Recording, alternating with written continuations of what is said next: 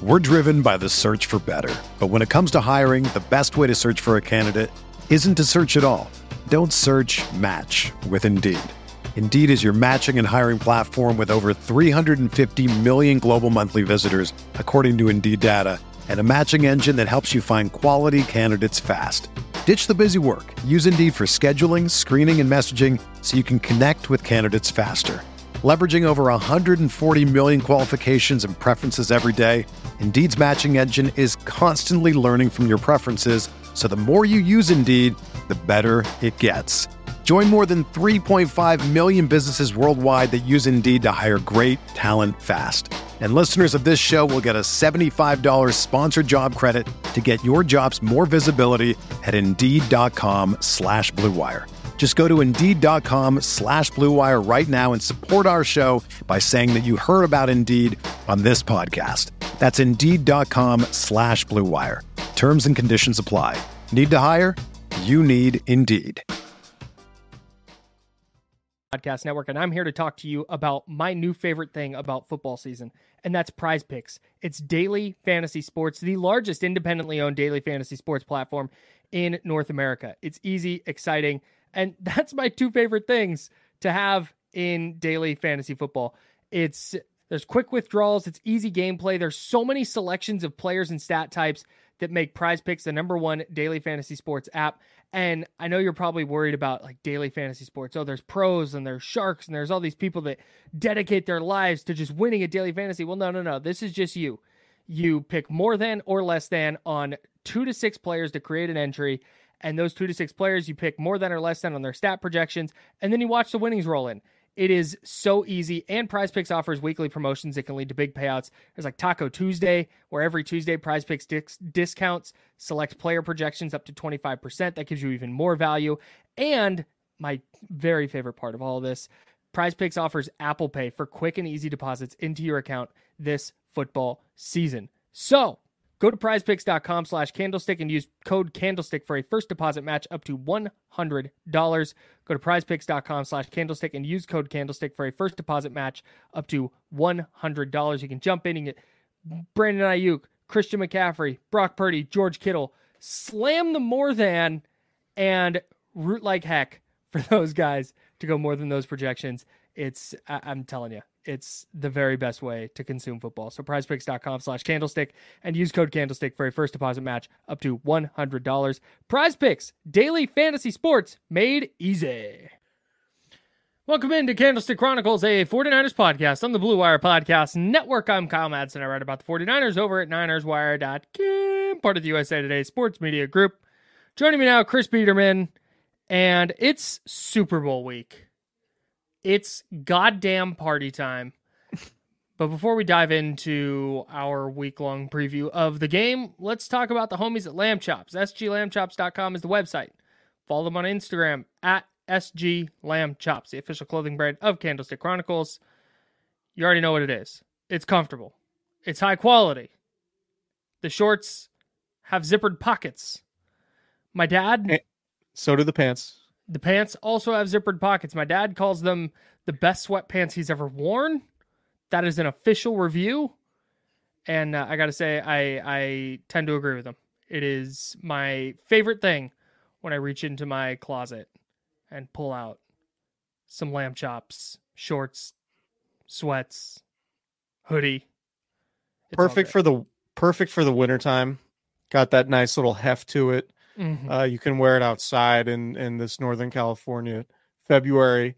But yeah, man, I mean, we love Lamb Chops. I'm wearing some right now. Obviously, every time we record, every time I'm hanging out around the house, going out, 9 times out of 10, you find me in Lamb Chops. Traveling, great for planes. Mm-hmm. So shout outs to the homies at Lamb Chops. We love Lamb Chops. SGLambchops.com is the website. Promo code Candlestick20. That'll get you 20% off your order today. We're also sponsored by Cooper's Brewing. It is our favorite brewery. It is your favorite brewery's favorite brewery. And you can get Candlestick Chronicles Hazy IPA. You can get any of their other delicious beers. There is an oatmeal stout. There are seltzers. There are hard seltzers. There are pilsners. There are hazy IPAs, pale ales, Kegslayer. Kegslayer, just a 1B for me, Candle Cron 1A, Kegslayer 1B, bunch of delicious beer at Cooperage Brewing, and you can get yours at cooperagebrewing.com. You can order a case, you can mix and match, you can order a case of one type of beer, not a case of one beer, but one type of beer. You can get 24 of the same one. So what I mean, if you're 21 and over and in the state of California, they will drop it off at your front door, you sign for it, and then you have 24 beers right at the crib. And it is the single best way to acquire beer. Or you can go to the brewery where the vibes are immaculate. They support local artists. They support local food trucks. The beer's good. The clientele is A1. It's just an all-around good time. So shout out to our friends at Cooperage. Maybe a great place to watch the game on Sunday.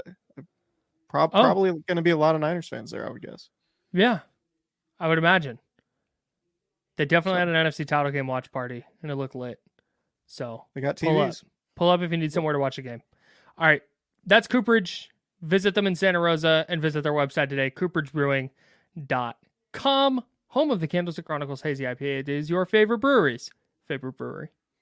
All right, let's talk about football stuff. Blue Wire. Hey, this is George Kittle, and you're listening to Candlestick Chronicles. Kittle in Denver territory. Kittle is gonna go! Touchdown! Bosa's got him, and he'll sack him back inside the 30-yard line. Nick Bosa drops Aaron Rodgers for a 13-yard loss. Quick pass caught by Kittle. He dives, and he's in. Touchdown, 49ers. I'm in a weird space. Okay. I am not a Swiftie by any means. And I enjoy the Taylor Swift, Travis Kelce romance. I think it's adorable. I think it's great to see two people who are clearly in love supporting each other. And I don't even mind that they do so in public because they are two very public figures. One could argue Taylor Swift is the most public figure, and it could be way more obnoxious than it is.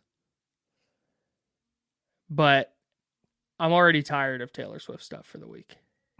And it's not even her. It's the fact that Brock Purdy is doing a Q&A with Patrick Mahomes and Scott Hansen has to go, hey, you ready to disappoint Taylor Swift? Like, ugh. God, we're going to get a week of this. It's the media, and as a media member, I can fully admit that we play a role in this stuff too. Definitely. Like, it does get perpetuated because it is a business. We are after eyeballs. We are after clicks and subscriptions and everything else. And we know that there's some profit to be made off the Taylor Swift content, and the media will perpetuate it. And it's just a reality of the business. And honestly, it's not something that we're all super proud of. I think just about every outlet will post some things where we're like, is that really necessary? But it's like, nope, it's just part of the internet world, part of the social media world, part of the, we're all trying to go viral in some ways. And that's just part of it. And the NFL is eating all this shit up. Like, this is what media night is all about. Like, there is no more perfect media night storyline than just asking everybody there about Taylor Swift. So it's going to happen. And it did happen. It sure did. I'm hoping it doesn't come up again on this pod.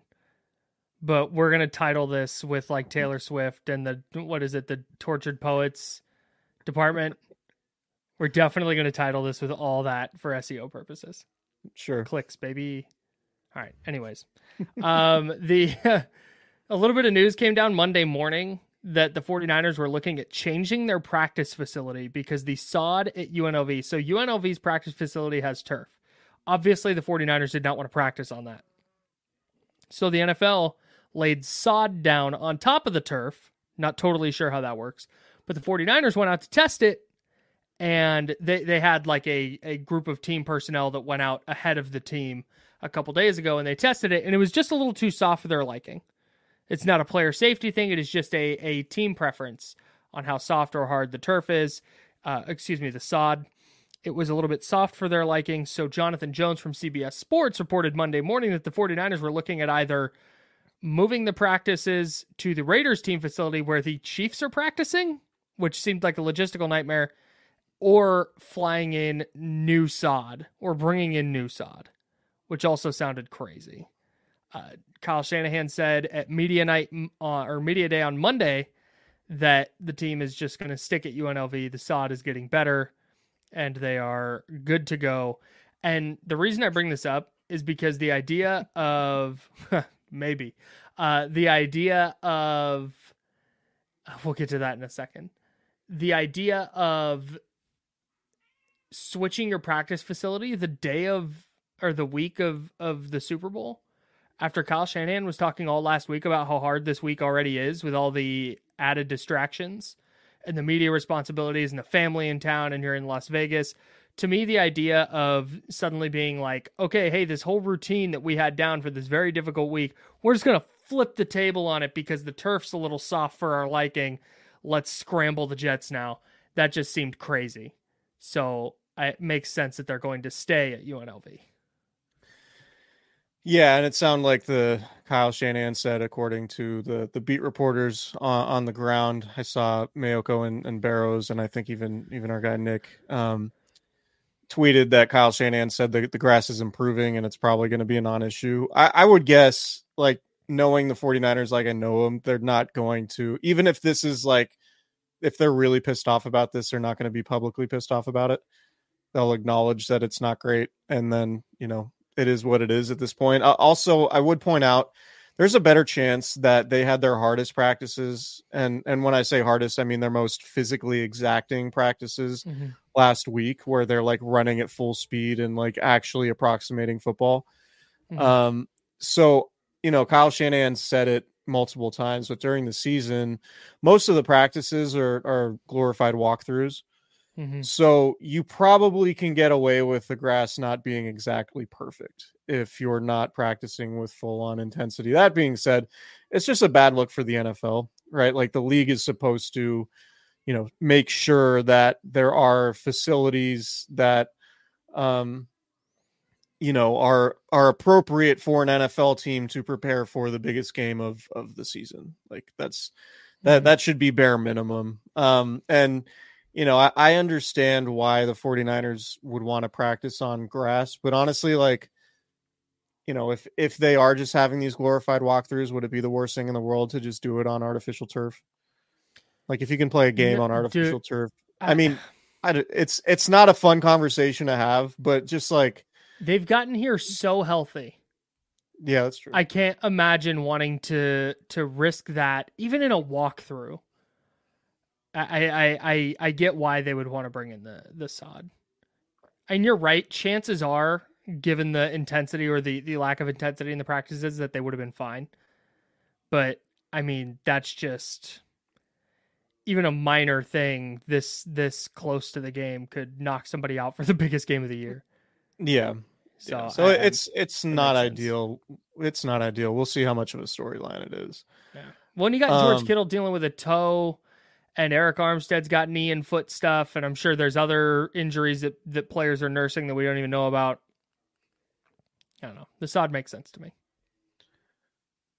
It's tough. It's tough to just like put sod down and just for it to be okay. Like, sod has to like set and hold.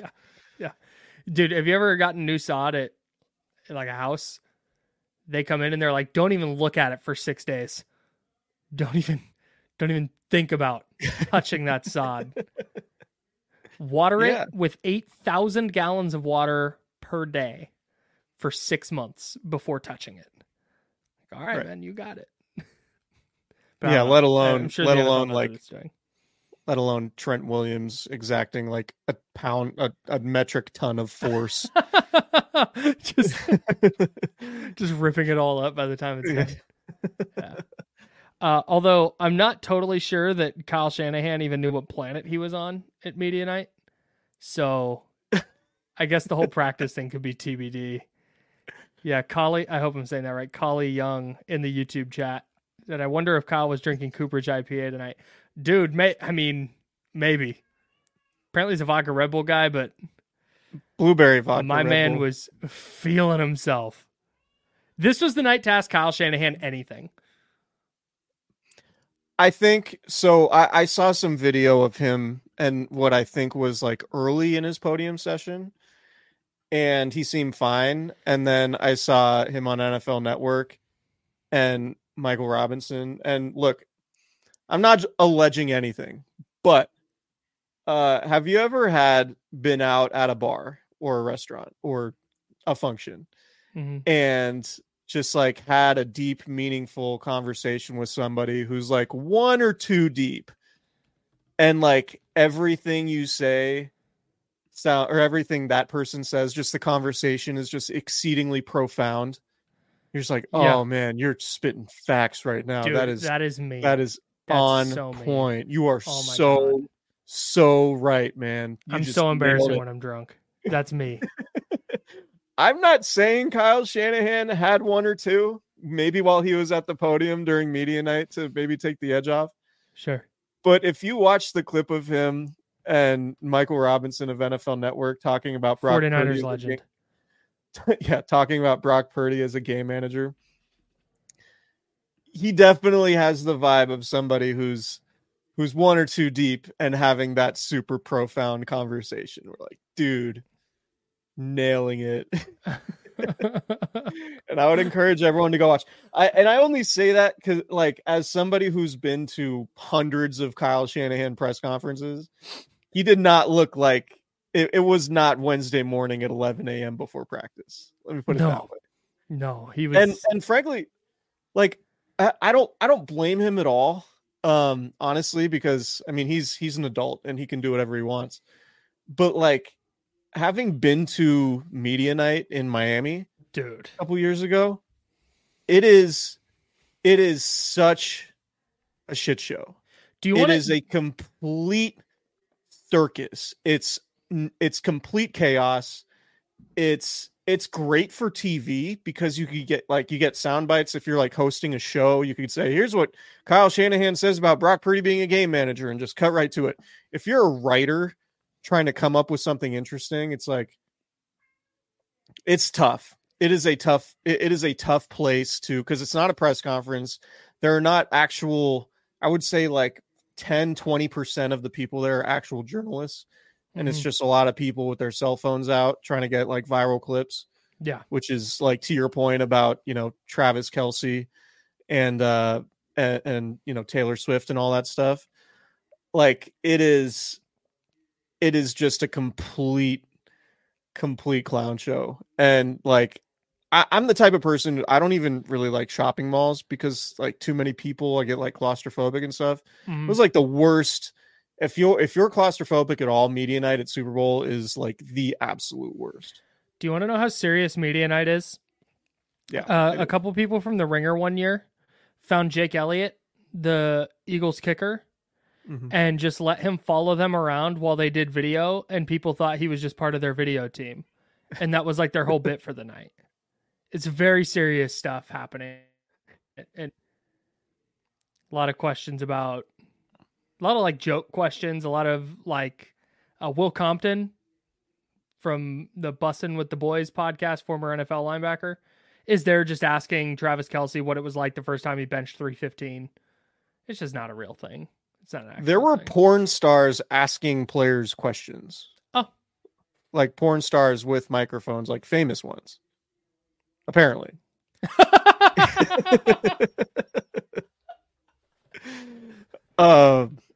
So it was Totally. Yeah. That's what I heard. I mean, anyway. apparently that's what people were saying. I know. I read about it. Subscribe to The Athletic. No. So no, I mean, media night is wild. That was, boy, did we. Yeah, we just talked about it. Rewind a little bit if you yeah. couple Kyle Shanahan was vibing. yeah. But no, I am interested to see, like, I'm of the mind that I think like the Vegas stuff is largely overblown. Like, I think, the team staying like, 20 miles outside of Vegas or whatever. I don't foresee there being a story of like someone partying too much and it impacting the way they play. I think, these guys are adults. There's going to be curfews. Mm-hmm. There's a lot on the line for these teams. But I do think that craziness, like the media circus, is like Vegas is going to fuel that stuff. There's going to be a lot of weird media content this week just because it's Vegas. And I don't think it'll necessarily impact the players of the game at all. The first bit of Super Bowl content I saw from reporters on the ground in Vegas was at the 49ers plane arrival last night, which, by the way, is weird. That's a strange thing by itself, that we pull up to see the plane land and the players get off the plane. Seeing showgirls and Elvis impersonators there, right, just hanging out. It's like turning Super Bowl into a cartoon. Sick. Cool. Speaking of Media Day, a Deebo Samuel quote was just posted by a Bay Area radio station. And he got asked who his top 5 wide receivers in the NFL are. Do you want me to name them for you? Do you want to try and guess? No. Deebo Samuel. No. Brandon Ayuk. Not on the list. Brandon Ayuk is on the list. Brandon Ayuk. Justin Jefferson. Nope. Jamar Chase. No. Cooper Kupp. No. Okay. The bit's gone on. Brandon Ayuk, Jawan Jennings, Willie Snead, Tay Martin, and Chris Conley. Quote, they're my dogs right now. All of them. Ronnie Bell erasure much? Wow. Danny Gray just taking strays. Unbelievable. More like Danny Stray because of that. That's Deebo's hilarious. Deebo's a team guy. That's great. You know what? Honestly, he's lying, but I love that. I love that. Just I will say these are my top 5. I love that he threw Tay Martin in there.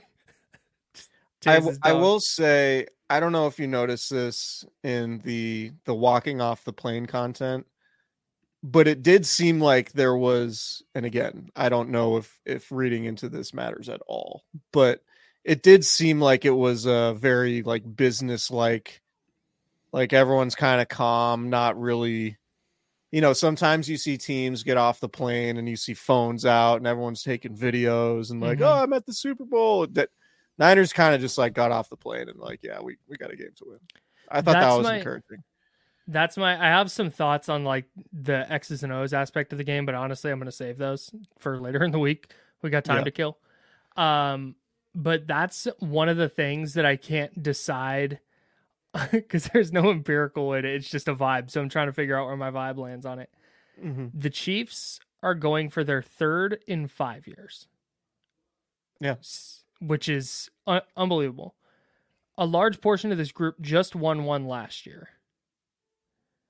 The 49ers, meanwhile, have either lost in the Super Bowl or in the NFC Championship game in 4 of the last 5 years. So 3 of the last 5? 3 of the last 5. I don't know. Whatever it is. They've come close in 3 years recently. They've been to 4 of the last 5 NFC Championship games, right? 19, 21, 22, 23. Yeah. So they've been to 4 of the last 5. And they've fallen short in all those years.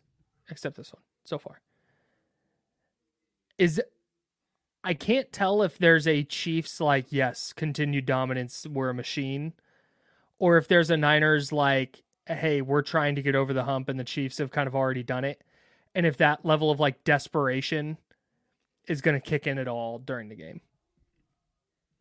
Does that make sense? Yeah, so I've thought about that an 0-2 too. team plays a 2-0 team in the NFL, and the 0-2 team just washes them because they don't want to go to 0-3. No, I mean it's like take cross sport example. Okay. I was in not to anyway. The Miami Brag Heat away, bro. and the Miami Heat and Sacramento Kings played last week in Miami. Mm-hmm. The Heat were on a 7-game losing streak. And they came out and drastically outplayed the Kings, right? And it was in large part, like all the Kings players and coaches basically talked about the desperation that the Heat had versus the Kings, who were sort of just mired in their longest road trip of the season, right? Right. To your point, I think this game does mean a lot more to the 49ers for reasons that we've talked about, but also the point you're alluding to is like, is it possible to have the same edge when you're trying to repeat as Super Bowl champions when you've won it the year before? Yeah. Versus a team that has been on the doorstep for as long as the Niners have, and who happen to be playing the team that they lost to the last time they were in the Super Bowl. The Chiefs have had 2 Super Bowls since they last played the Niners in the Super Bowl. Crazy. Right? So, like, I do think there is a human nature element to the game, and that the Niners could have a much more emotional edge, or a much more prominent emotional edge, because the Chiefs have just been to so many Super Bowls, including last year's. Yeah. I'm sure the competitiveness gets there, and there's enough guys who weren't with the team last year, or maybe there was somebody who was with the team but didn't play or didn't play well, or whatever it is. I'm not saying the Chiefs are going to come out flat and the Niners are going to shithouse them or anything crazy like that.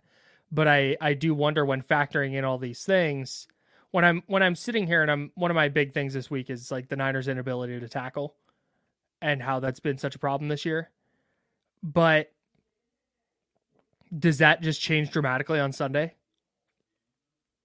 Because this is something that Fred Warner and Dre Greenlaw and Nick Bosa and Eric Armstead and that group have been waiting for since 2019. Javon Hargrave fell short in a Super Bowl last year. Is that something that so that's kind of what I'm really interested to see, if that plays a role at all, because part of me thinks it does, but then another part of me is like, it's a damn Super Bowl. I don't think there's a team walking in going like, oh, just another game, I guess.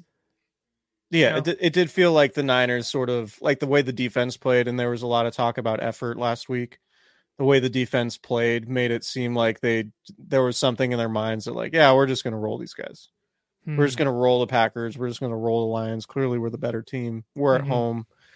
It did feel like there was an element of them not playing with that same edge that we've seen them play with before.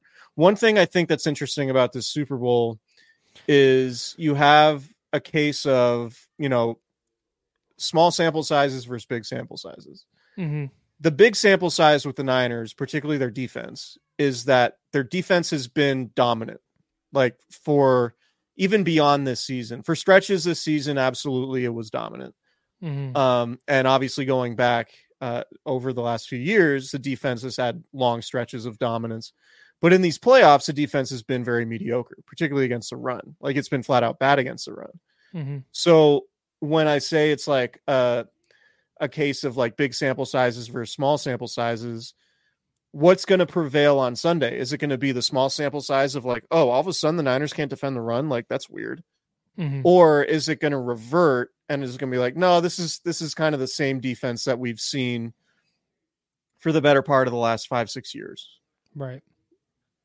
I tend to think, I have no idea. Honestly, it's a really tough question to answer because there are a few different variables, right? Like, there's Steve Wilks. Like, it's not DeMeco Ryans. It's not Robert Saleh. I think Steve Wilks' coaching style, just being a secondary guy, is different than Robert Saleh and DeMeco Ryans, who are both like hardcore, like linebacker position coaches. Right, at heart, like that is their ethos, and I think there's just a different mentality that you have if that's your background versus being somebody who coaches safeties and cornerbacks. Right.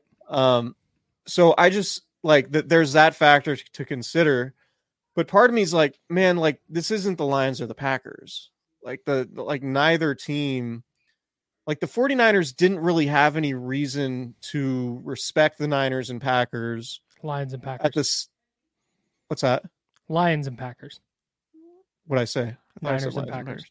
Oh, Lions and Packers. Whatever. I meant Lions and Packers. I know you did. They had, like, the Chiefs are the defending champs. The Chiefs are the team that had already beat them in the Super Bowl. The Chiefs are the team that's been to 3 of the last 5 Super Bowls, right? The Chiefs shithoused them last year. Right, exactly. So, like, the Chiefs will absolutely earn the 49ers respect. And even outside of it being the Super Bowl, there should be like, it would be alarming as hell if there were the same effort questions when it came to them trying to stop the run Sunday as there were in the previous 2 playoff games, right? So part of me is like, nah, I think the Niners defense is going to be better. Like, it just has to be. Right. But on the other hand, maybe the last 2 games are the better indicator of who or what this defense is about. And it's deviated from that larger sample size than we've seen before. That's something to me, like, I think is going to be really interesting. Like, if the Niners play like the dominant defense that they've been, then obviously that could go a long way towards determining the outcome of the game. If they can't, if the defense has been, or if the defense plays like it did against Detroit and Green Bay, then I think the Niners are going to have a really hard time, obviously. Yeah, and that's something I always struggle with looking ahead to NFL games. Why I'm bad at picking NFL games, because I never lean into the opposite thing happening. Like, remember when the Niners played the Chargers last year? Yeah. And it was at Levi Stadium, and the Chargers could not stop the run to save their lives. They were giving up like 5 yards a carry. It was insane. And you're looking and you're going, oh, well, the Niners, they have Christian McCaffrey now, and they've been just kind of, they're figuring it out, and they're a good team. So Kyle Shanahan is going to run for 250 yards against this team. And then they didn't. They really struggled to run the ball because the Chargers sold out to stop the run. And that's the other side of this coin, is while I sit here and I go, man, Chiefs are a ton of short passing and a really, really good running back who's at like 4.7 yards a carry in his career. And the Niners can't tackle. So I don't know how they're going to get any stops. Yeah. But like, that's clear. That's probably not how it's going to go. You'd think, anyway. I had this exact conversation with Kyle Juszczyk a year or 2 years ago, and I threw this exact theory at him. I was like, "You okay? I'm good." Just the headphones flying off your head. Yeah, I had an itch on my ear, and I was going to get it, and I just pulled my headphones off too far. We're fine. Here we go. Is there a ghost in the studio? YouTube.com/@Candlestick Chronicles podcast. No, I asked Kyle Juszczyk, I was like, for a defense, like because my work, I agree with you. And I was like, my working theory is that a defense that's bad at stopping the run is probably more likely to be able to stop the run, or at least slow the run in any given day, by just devoting more resources to it and being more gap disciplined, right? Like, it's easier to do if being bad against the run is sort of like a defining trait of your defense, it's easier to correct that in a single game than it is to like all of a sudden be excellent against the pass. Right. Because if you're bad against the run, like, throw 10 guys in the box, it's like, be gap disciplined. Like, that's all. Like defending the run is a lot more fundamental than defending the pass, when defending the pass is so scheme dependent. Obviously defending the run is also scheme dependent, but like defending the pass is like, you have to have the right call, and you have to have guys executing. Defending the run is like just being an instinctual football player and doing the right things. Right. Yeah. So I do think that the Niners run defense, there's a pretty reasonable chance it's a lot better. And I wonder too, are there going to be adjustments? Like, is Eric Armstead going to play defensive end? Like, because, I don't know how good Javon Kinlaw is right now, but hypothetically, you could, at least in running situations, right, first, second down, you could have Eric Armstead setting the edge, which he's much better at than what we've seen from Chase Young, particularly with Cleveland Farrell out. That's my whole thing with Javon Kinlaw playing defensive tackle. It's like, man, I don't know how much worse he is at defensive tackle than Chase Young is at defensive end, but he can't be that much worse. At least not against the run. Yeah. Chase Young was rough against Detroit, man. Yeah, that's a button I would push if I were the Niners. Yeah. I would just, At least try it. Because when Armstead was, I mean, he's been really good, but when he's at his peak, or when he was at his peak, he was a dominant run defender as a defensive end. That's why he played defensive end for so long. And you remember in 2019, it was like D Ford would only play passing situations. Right. And Armstead would play outside and then kick inside. Mm-hmm. And then it got to a point where Armstead could kick inside full time because they had other guys that they felt good about. They had Charles Menahu, they had Samson Ebukam, who was a really good edge setter. He wasn't like this big, he was physical, but he wasn't like this 270 pound. He was like more of an outside linebacker type. Right. But he was really good at setting the edge. And so they didn't need Armstead to do that. So I do wonder now if that's an adjustment that Steve Wilks makes. It's like, let's put Armstead on the edge opposite Bosa and see if the Niners can control the edges a little bit better than they did in the last two games.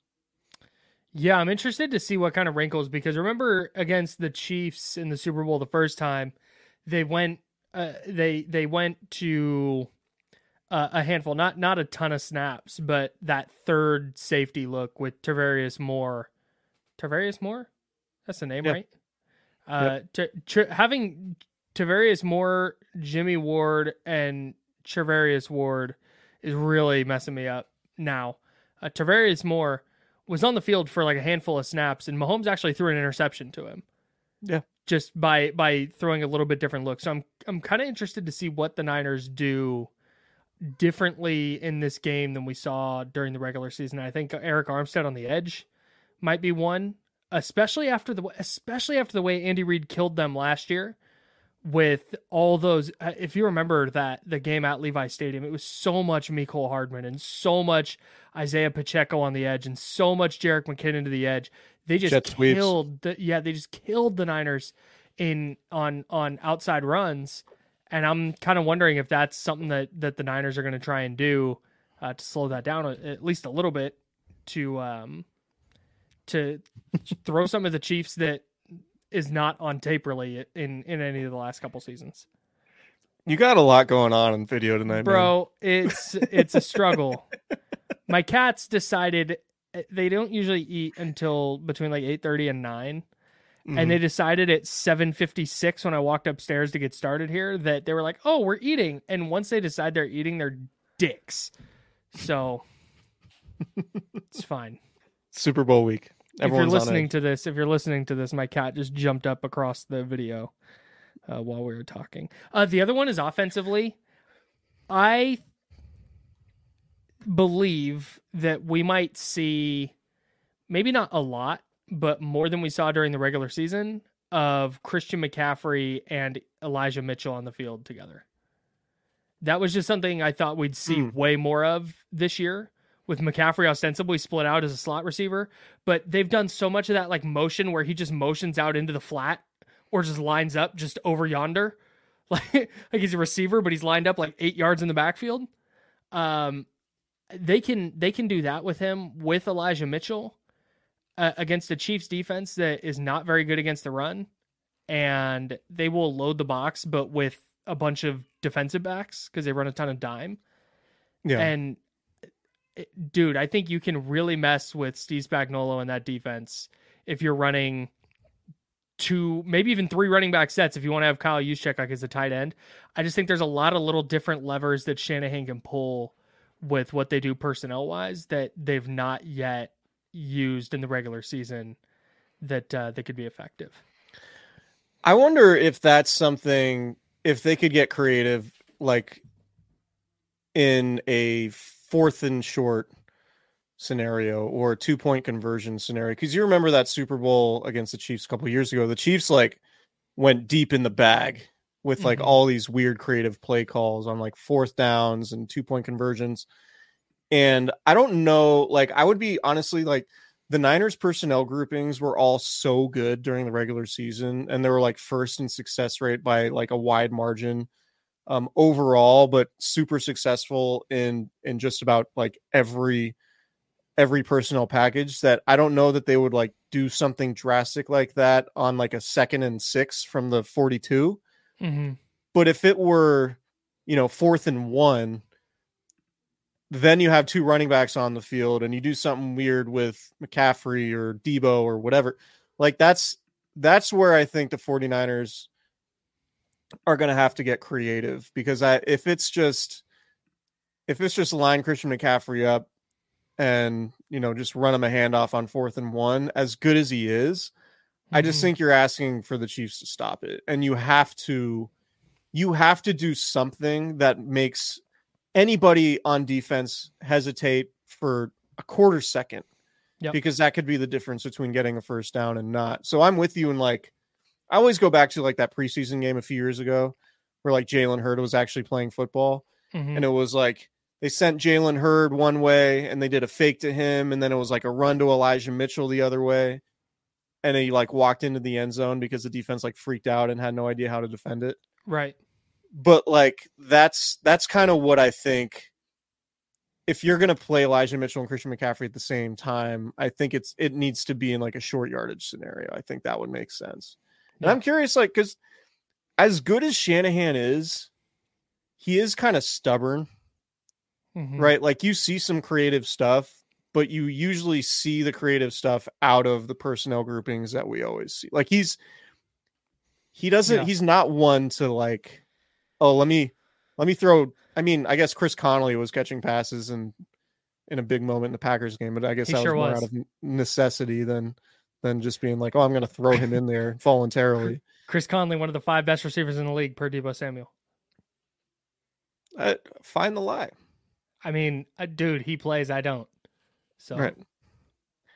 Definitely watches more film than us. Yeah, I'm not going to go that far. Grind a lot of tape, bro.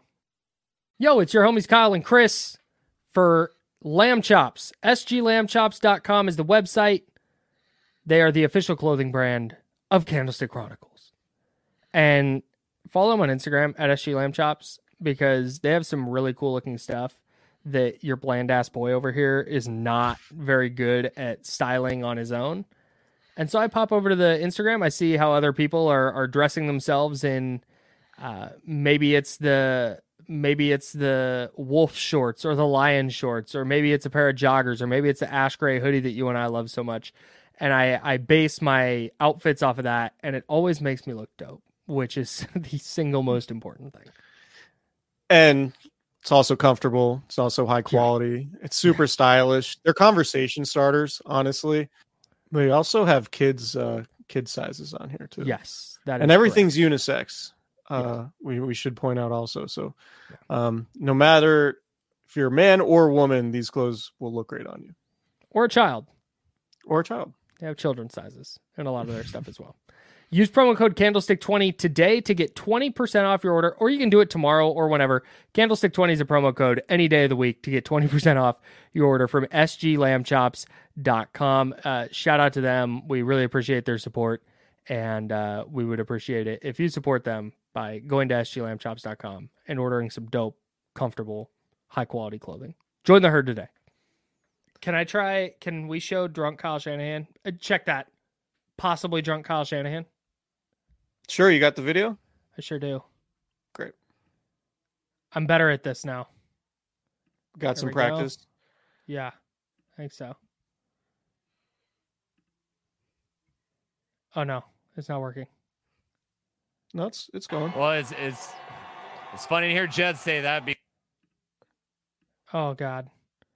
I'm messing it up. There we go. Well, it's funny to hear Jed say that, because it wasn't the smartest moment I've ever had. I mean, when an owner comes in after training camp practices and it's like, hey, how's the quarterback? And what he means is the starter or the second. And you in irritation go, I don't know, but our third guy's the best. That's not what he wants to hear. So that's why he remembers it very strong. But that was just more... Brock was so good right away with every rep he got. He was always the same.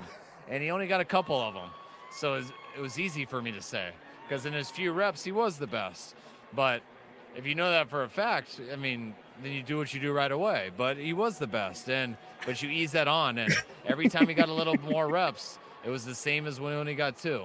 And so when it was all said and done and he got a lot of playing time, it was like, oh, this looks exactly like what I told you when I was irritated, and he only had 3 reps. And I said, no, he's the best, but that's what was so real about Brock. That's why after his 7 games, his rookie year, even when he got hurt, we knew what we had because he'd been that way in practice every day, and it was the exact same way in the games. Yeah, Kyle.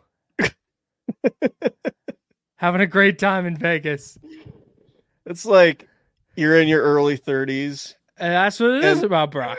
Oh my God. You're in your early 30s. You've had a few, and you're talking with your friends who you haven't seen since you were like 26. You're like, man, like your 30s, you're just so much more of an adult. Yeah. And like, can you believe that we used to go out until 3 a.m? I just can't do that shit anymore, bro.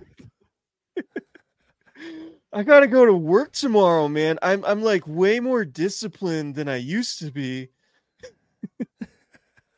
This is and like yeah, you realize what's important in life. This is my favorite. This is my favorite part. And then he got more reps, and it looked the same as when he got 2 reps. Hey, good work, Kyle. Crushing it.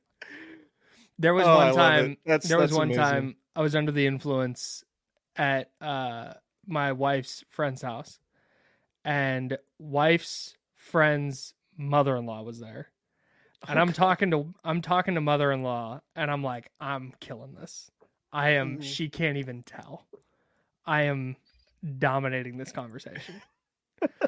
They were videotaping me the entire time, and dude, I'm talking to them like.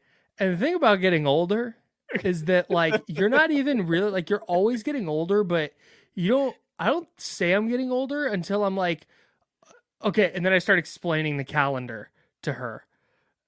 And where my birthday falls on it. It was tough. And that's what that Kyle Shanahan clip reminded me of. Yeah, that's exactly what it was. I think, look, man, it's really tough to sit up there for a half hour, 40 minutes, however long it is, and just be asked like the same questions over and over again. Yeah.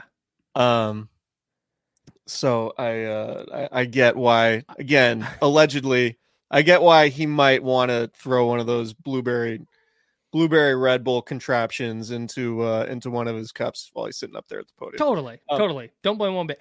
I thought when I first saw it, you sent a video and you were like, "Hey, Kyle Shanahan's feeling good."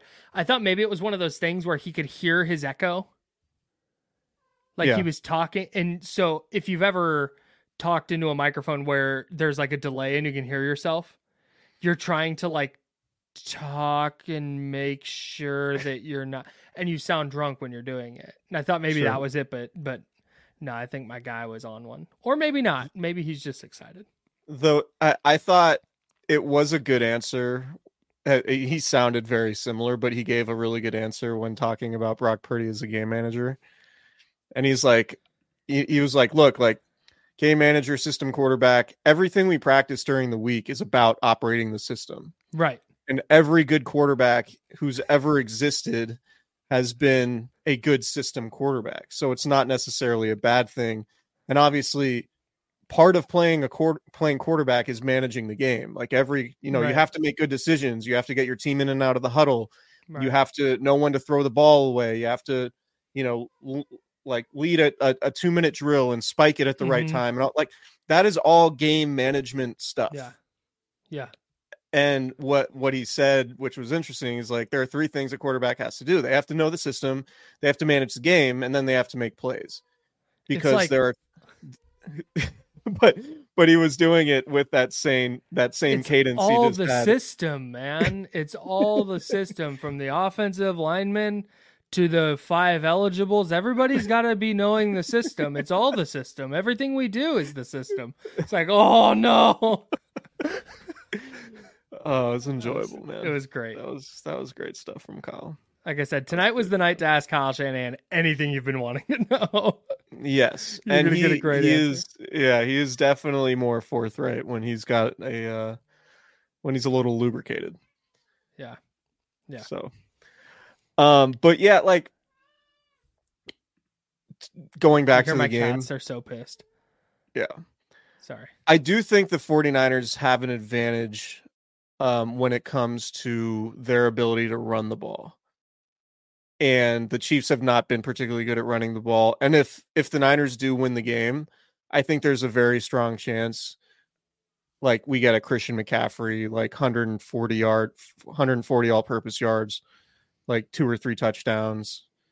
And because I think like in terms of guys that the Chiefs might have a hard time accounting for, I think that's going to be McCaffrey, because, you know, going back to the Super Bowl against the Chiefs, and even the next year, the NFC Championship game against the Rams, or no, 2 years later, the Niners didn't really have like a go-to chain mover, right? And you remember even in the Lions game and the Packers game, like Christian McCaffrey's getting a lot of touches on these drives because of how much they trust him, and because of the matchup issue he presents. To you can scheme up the right play, but McCaffrey's still going to beat your linebacker. He's still going to beat your safety or whatever. Right.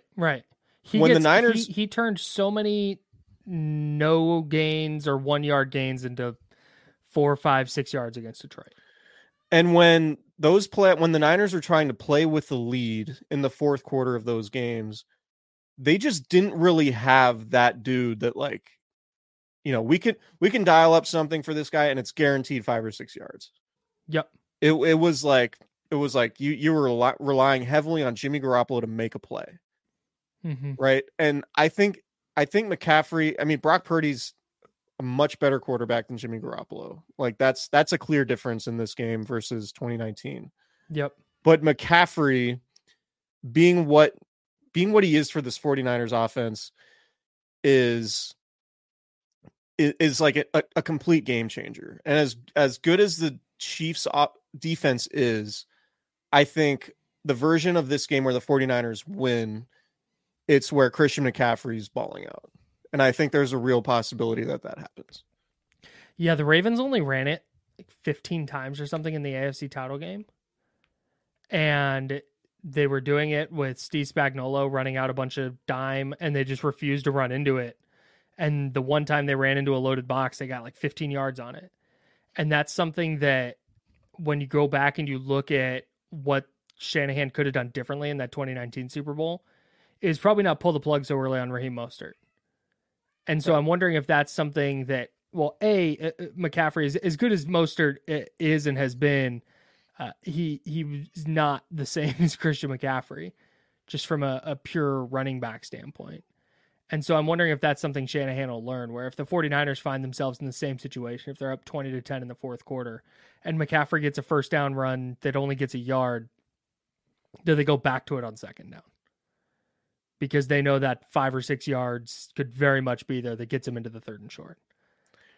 Raheem Mostert was really, really good at like 2 or 3 things. Yes. And this is not to take anything away from him. Like you could run outside zone all game with Raheem Mostert. The defense can know it's coming, and he was so fast, and the Niners were so good at blocking that it would just be a 6-yard touchdown, and you couldn't really do anything about it. Yep. Christian McCaffrey can do anything on the football field. Yes.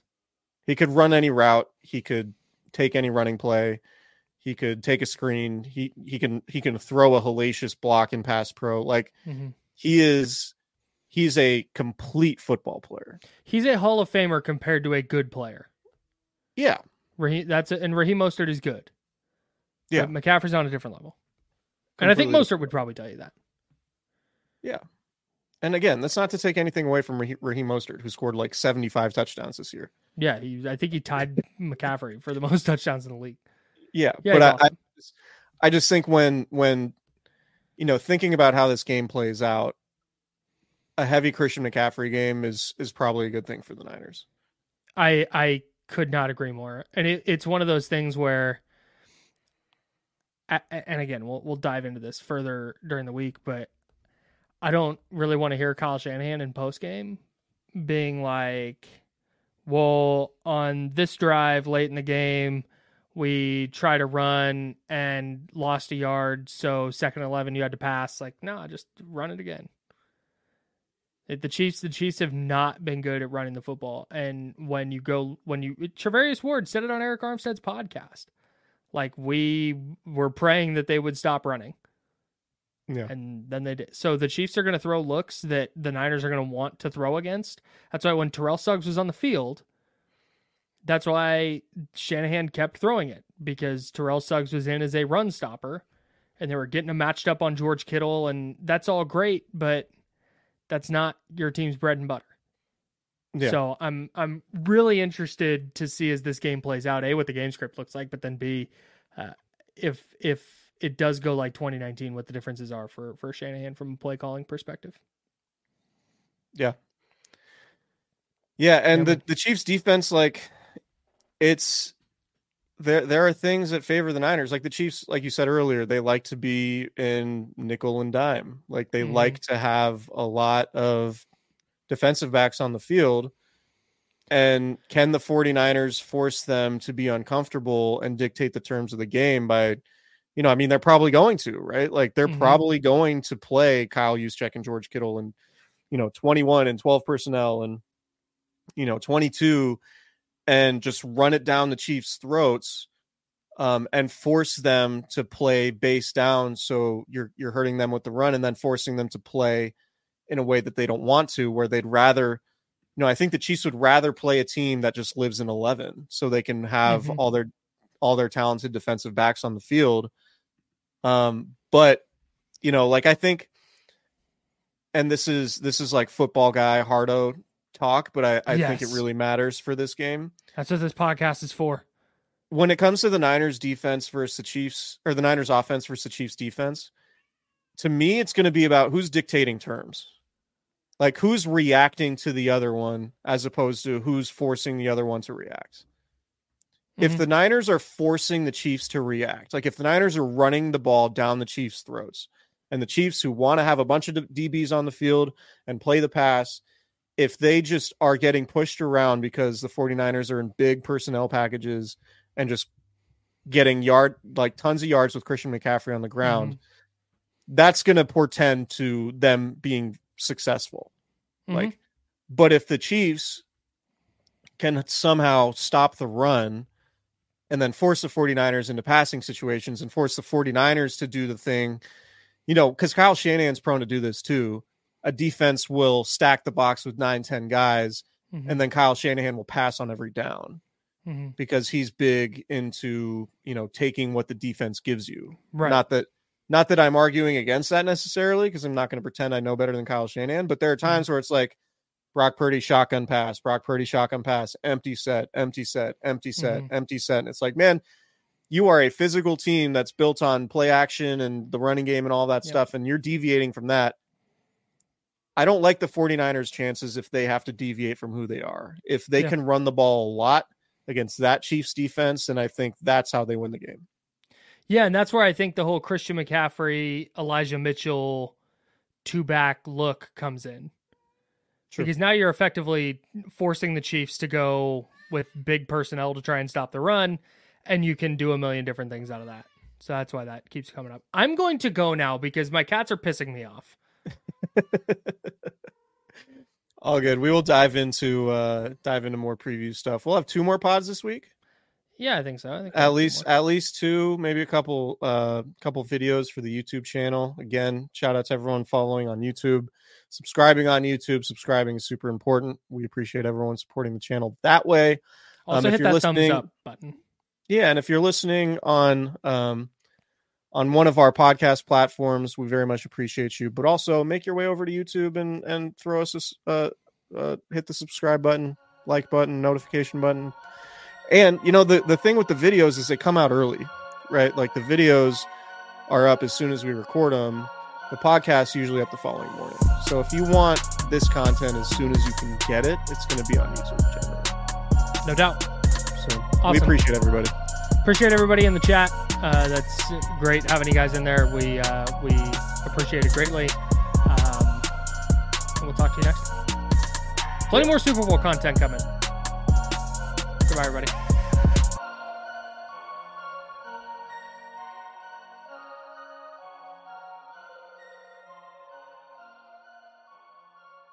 Everyone is talking about magnesium. It's all you hear about. But why? What do we know about magnesium? Well, magnesium is the #1 mineral that 75% of Americans are deficient in. If you are a woman over 35, magnesium will help you rediscover balance, energy, and vitality. Magnesium supports more than 300 enzymatic reactions in your body, including those involved in hormonal balance. From functional medicine doctors to mental well-being and female hormone experts, we all know that magnesium is the one mineral to improve all aspects of well-being and health. But which one? Magnesium Breakthrough from Bioptimizers, the trusted choice recommended by leading experts with 7 best-absorbed forms of magnesium to ensure your body receives the support it needs for overall well-being. Go to bioptimizers.com/balance today and use code BALANCE10 for 10% off. Support your journey to wellness at bioptimizers.com/balance. Magnesium Breakthrough from Bioptimizers, your foundation to optimal health and vitality.